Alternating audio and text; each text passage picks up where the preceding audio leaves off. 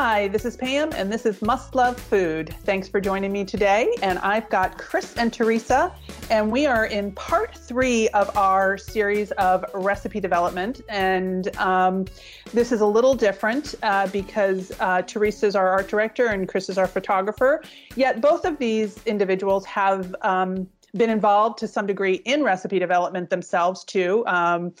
Teresa has done an article on pasta, and both a web article and in the magazine. And Chris just collaborated with John to share some of his kind of family traditions for our holiday issue for Thanksgiving. But so we're kind of tweaking it. You can share a little bit about maybe if you did have a process in recipe development, or kind of maybe your perspective of our recipe development. And but really what your behind the scenes is. Teresa does photo styling and photo directing, and Chris does the camera work, both video and still, and audio, which would include audio, and all the lighting, and that goes into that. And I'm not sure if there's a kind of a research process that you even do. So I think our listeners really are just kind of want to see a little bit behind the curtain. So welcome. And Teresa, let's start with you, because I think that you've done, like I said, a little bit of development really on your own, and also kind of the photo styling, I think, kind of precedes the photography part. Right. I don't think our listeners may know too much about photo styling and all that goes into it. Mm-hmm. So I just want to maybe give a brief peek behind the curtains, but it's an important part of the art director's job, and a process that hopefully goes unnoticed because it touches each image that's in the magazine, and my purpose is for each image to look effortless and delicious and a recipe that people want to make. But for example, when the recipes have been decided on for a story, that's when I get to work planning the photo shoots. And I'll take the upcoming Thanksgiving story that you just mentioned, that Chris had a big part in with recipe development. John mentioned it in last week's podcast. He was talking about creating that, and from a recipe development standpoint, and also the egg gravy, which he had never heard of. So anyway, it's nice that we've got some continuity here. And that's upcoming in our holiday issue 144. So first, you want to come in armed with as much information as possible. You listen to all the comments during Taste Panel and find out the background of the recipes. In this case, the recipes were inspired by Chris's grandmother, Nan. Do I have that right, Chris? It's actually my wife's grandmother. Okay, your grandmother-in-law, Nan. Yes. And John took that information and developed the sides in the old school time-tested spirit of the story, like the egg gravy that you just mentioned. And I'll just say yum, and check out the holiday issue for that recipe. Then I make a plan for the photography, which includes developing the layout with the recipes and space for copy. And I think about the spirit of each individual story when I'm doing this. In this case, knowing that the turkey recipe is a citrus brine, I wanted to bring in that color palette. And thinking about those bright, nice colors, the yellows, the limes, the orange, I wanted this story to be light and bright. So I took off from there for the color scheme. And I wanted those colors in the beautifully cooked turkey to really shine. So I intentionally made the background and all the props very light, so the colors of the food would just pop. So next I developed the color palette and have an idea of the lighting that I want and the angles to shoot the food. And I find or draw inspiration images to place in the layout in order to communicate with the photographer and the food stylist. And these temporary images that are placed in the document we call FPOs, which stands for position only, and that will tell anybody that happens to be in the document that the images aren't shot yet. So next is propping, and we have a prop studio here in town where I rent props, and I put a photo plan together with a list of props that I will choose at the prop studio. And this photo plan helps me keep on track and focus on the selections and get what I want, and is a lot better for a budget than just pulling everything in sight. And not to say that once I get to the prop studio, I don't change my mind or see something that I really, really like and want to build around. But having a plan is better going in without one and wasting time and money. So, and we rent everything there from surfaces to backgrounds and plates and silverware and glasses and napkins. So then in the photo studio, we have a team meeting before we start to discuss the shoot, what will be shot, in what order, if there's any issues that might come up with the food, what the lighting and angles and where the shadow should come from. And it's so important for all of us to work as a team and have everyone on the same page at this point, rather than finding out later that someone wasn't aware of the plans. I always want to be prepared and never, if I can help it, waste the time and efforts of the team. And with food, you always want to be prepared for the food on set. So it will always look fresh and delicious, and that's, after all, why we're there. And when the food stylist prepares the food, I get busy creating the set while that's happening. And we may look at, Chris and I may look at several images on screen to get placement right and lighting right and angles the way we want them. And then when the food gets out set, we're ready to rock and roll.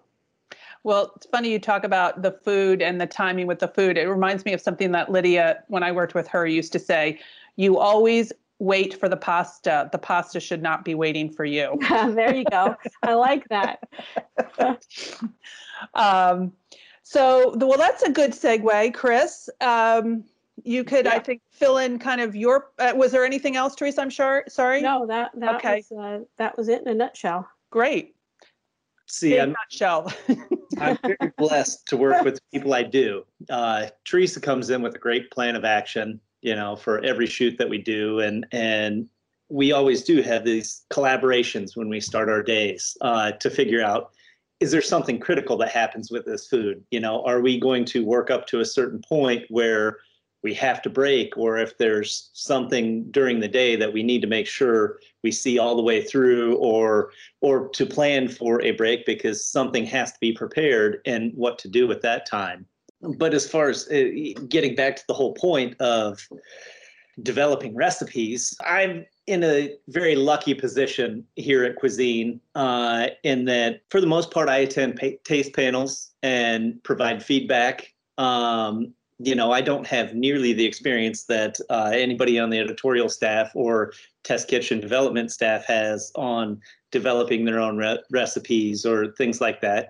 For me, it's more hit or miss. And I am very lucky when I'm doing things at home that I have this great catalog of individuals that I can refer to look for suggestions when I'm doing something and experimenting, or, to a larger degree, though, I end up sampling recipes we create at Cuisine, and then I make minor adjustments to those for myself to make them more to my liking or our liking in our household to fit what everybody enjoys here. We kind of ended our last week's podcast talking about that very thing, that I always recommend people make a recipe, especially if you're maybe not as versed in the kitchen or something. Make a recipe once, read the recipe through, make a recipe kind of as it was intended, and then go off on your own.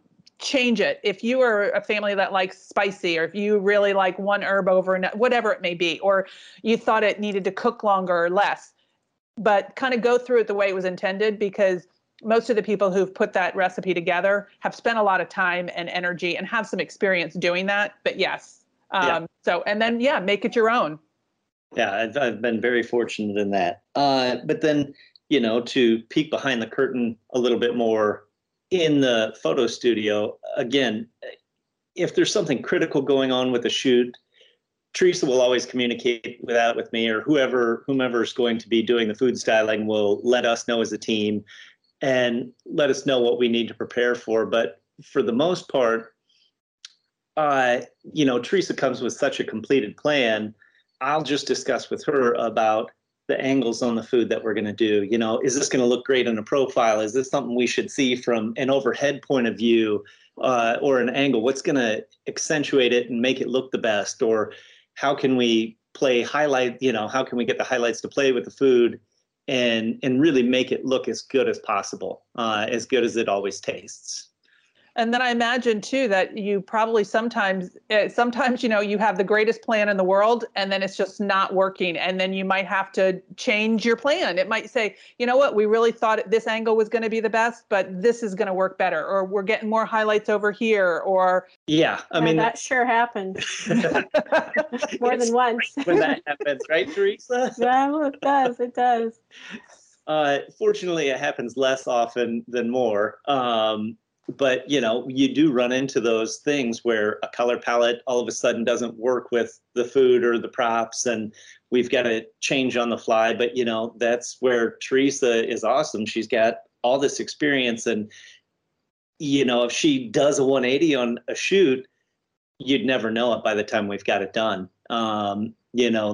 There's so few instances where we end up having to just bag something. I think that's happened twice in the 4 years we've worked together on this stuff, Teresa, to my mind. Yes. I mean, it's pretty incredible what you can do when you're placed in an adverse situation and still come away with something that you feel is beautiful. And that's why I think Taste Panel is so important, because that's your first look at the food, and hearing all the comments that are made. That's where I get almost all of my information. And then, you can be forearmed. If a food, sometimes when we're at Taste Panel, a food maybe just looks too brown, or, the discussion around it is that, okay, we want to change this, this, and this. And then you pretty much know what's coming down the pike. So that's why that is just so important to me. Well, and you hear the backstory, or maybe there might be a history of the recipe, or somebody's inspiration, or somebody's family. Like you're like the whole thing with the Thanksgiving dinner. Really, It came from your family, and then it was built sort of around that. And so you try to pay homage to that kind of thing. But I was going to ask a question about if you guys not disagree, but have differing opinions on maybe how something is shot or something. I mean, do you sort of say, okay, let's try it this way, and then let's try it this way? Or how do you navigate those waters? Well, we certainly do a lot of talking it through, because if someone has a point they want to make, I want to hear it. And I want them to hear my point too. And usually we come to a consensus, but it requires a discussion for sure. But I want all of us to stay open.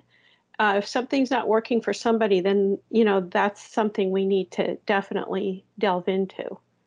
Yeah, that's a great part about the team we work with. I mean, hey, you work in this industry, you meet all sorts of personality types, and there's some people that have no give, or can't imagine anything other than what it is they have imagined.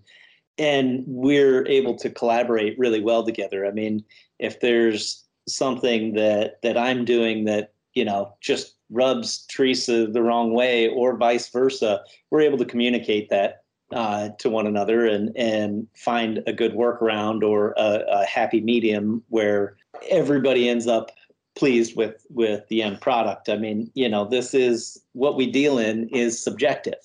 Very much so. There is no finite, there is no correct answer. Correct, exactly. So it's all about feel. And I think we do a good job navigating one another's opinions and making sure, like Teresa just said, everybody's opinion is heard, and then we're able to move forward. Yeah, at the beginning of the end of the day, I think everybody has the same goal, just to make the most beautiful food image possible, and to be honest, to have it be authentic and representative of what the recipe is and what it was intended or is intended to be and all. But I mean, I think everybody has that same goal. And that's a good point, because I think to a man or woman, everyone on our staff takes great pride in their work. And we are all wanting this food to look fantastic. So and taste fantastic. And taste fantastic. And I think all of our processes we take great pride in, whether it's on the art side or the edit side. And you got to respect that. People aren't just saying things to say them. They're saying them for a reason. Right.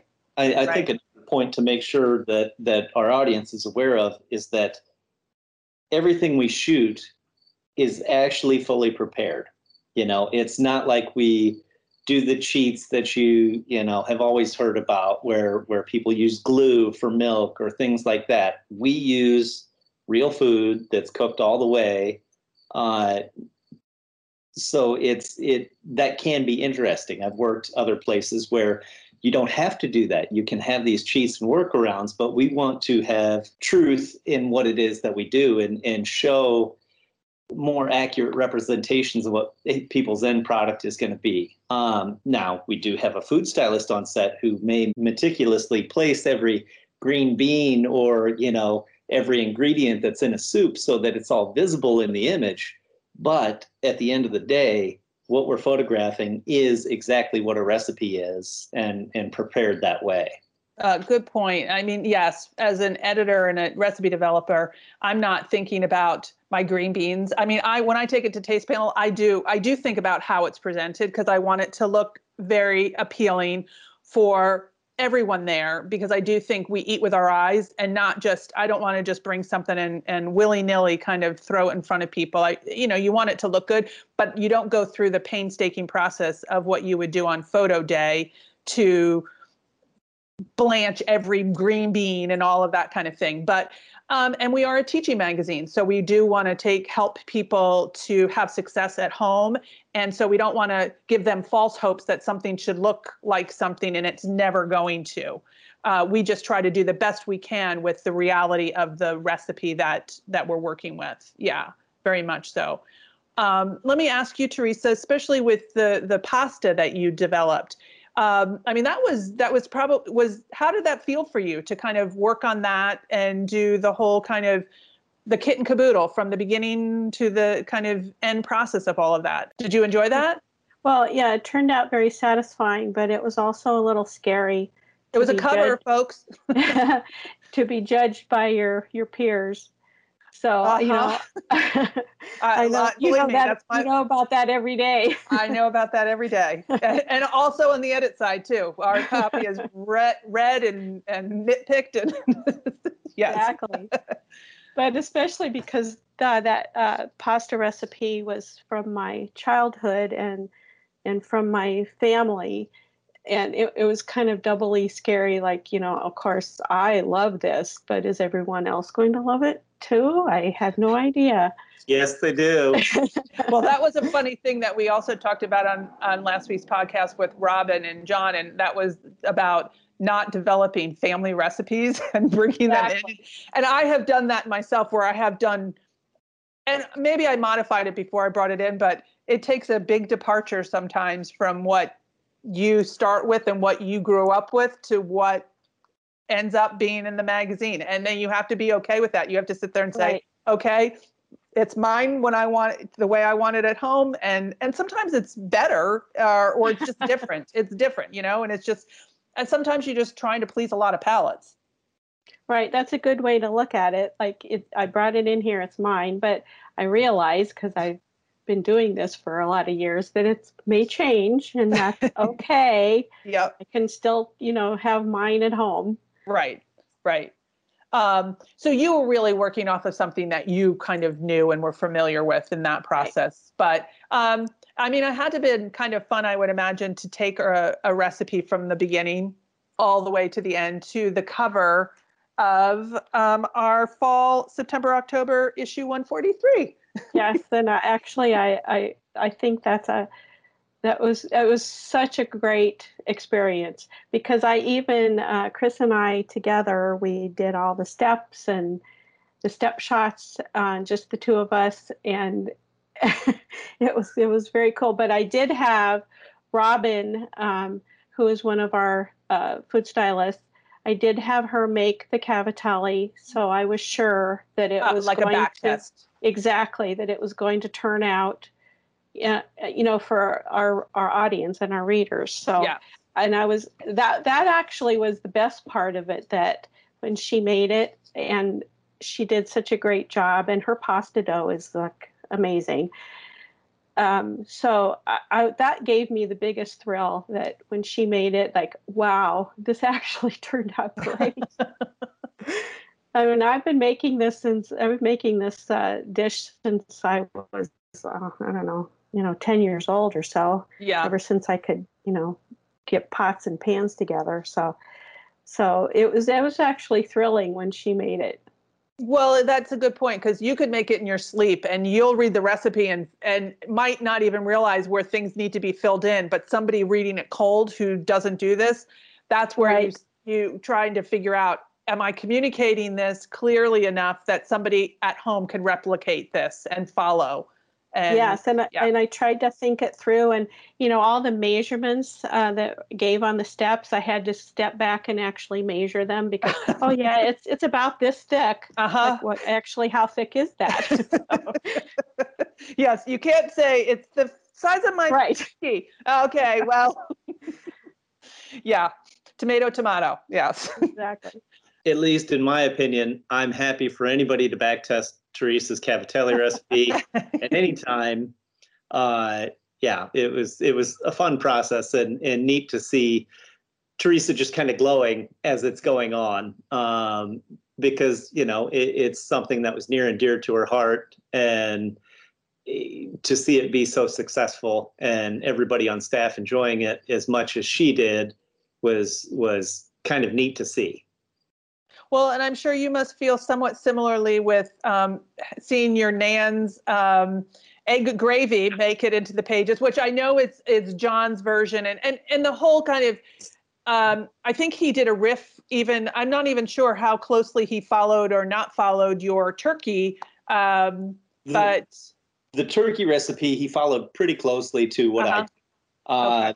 Nan's egg gravy was definitely a departure, but it was still, it ended up as a very good finished product. Everybody was pleased with it. I mean, I actually missed the tasting day, but when I was back in the studio the next day, everybody's like, "Oh my God, I thought that egg gravy, it didn't look the greatest, but then I tried it and it was incredible." I said, that's exactly what I thought the very first Thanksgiving I went to my wife's family, and it was, well, the first Thanksgiving I spent with them. It's like, well, that's a very different gravy. And by the end, I basically wanted to eat it just as a soup. Chris, you should have seen us all at Taste Panel. I wish we could have filmed that, because when John brought that egg gravy out, you should have seen our faces. And we all said, egg gravy? Mm-hmm. Interesting. Yes. And then by the time we tasted it, we were all huge fans. Well, it only took one spoonful. For us Northerners, it's a departure from the norm. Right. Nan is from Texas, and this was a very traditional thing for her. And is it a Texan thing, or do you know if it's Texan or just Southern? I think it's mostly just Southern. Okay. I assumed Southern. I really didn't know. But that was one of the things that I loved too, the fact that it was new for us. And John had talked about this in a previous podcast, how kind of, coming up with ideas for Thanksgiving, it's this, you feel like it's the same old every year. And that is one of the more challenging bits to do on development sometimes, is to make something new and fresh or give it a tweak. And this whole, I love the whole story of this. And it was very much a family story and a kind of a place of coming from love, and that we were all introduced to something new, and hopefully our readers and listeners are intrigued, and we'll give it a go.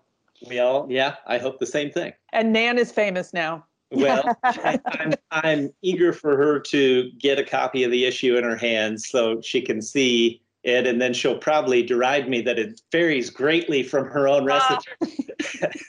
And you can tell her she's the cover too of our Yeah, she is the cover.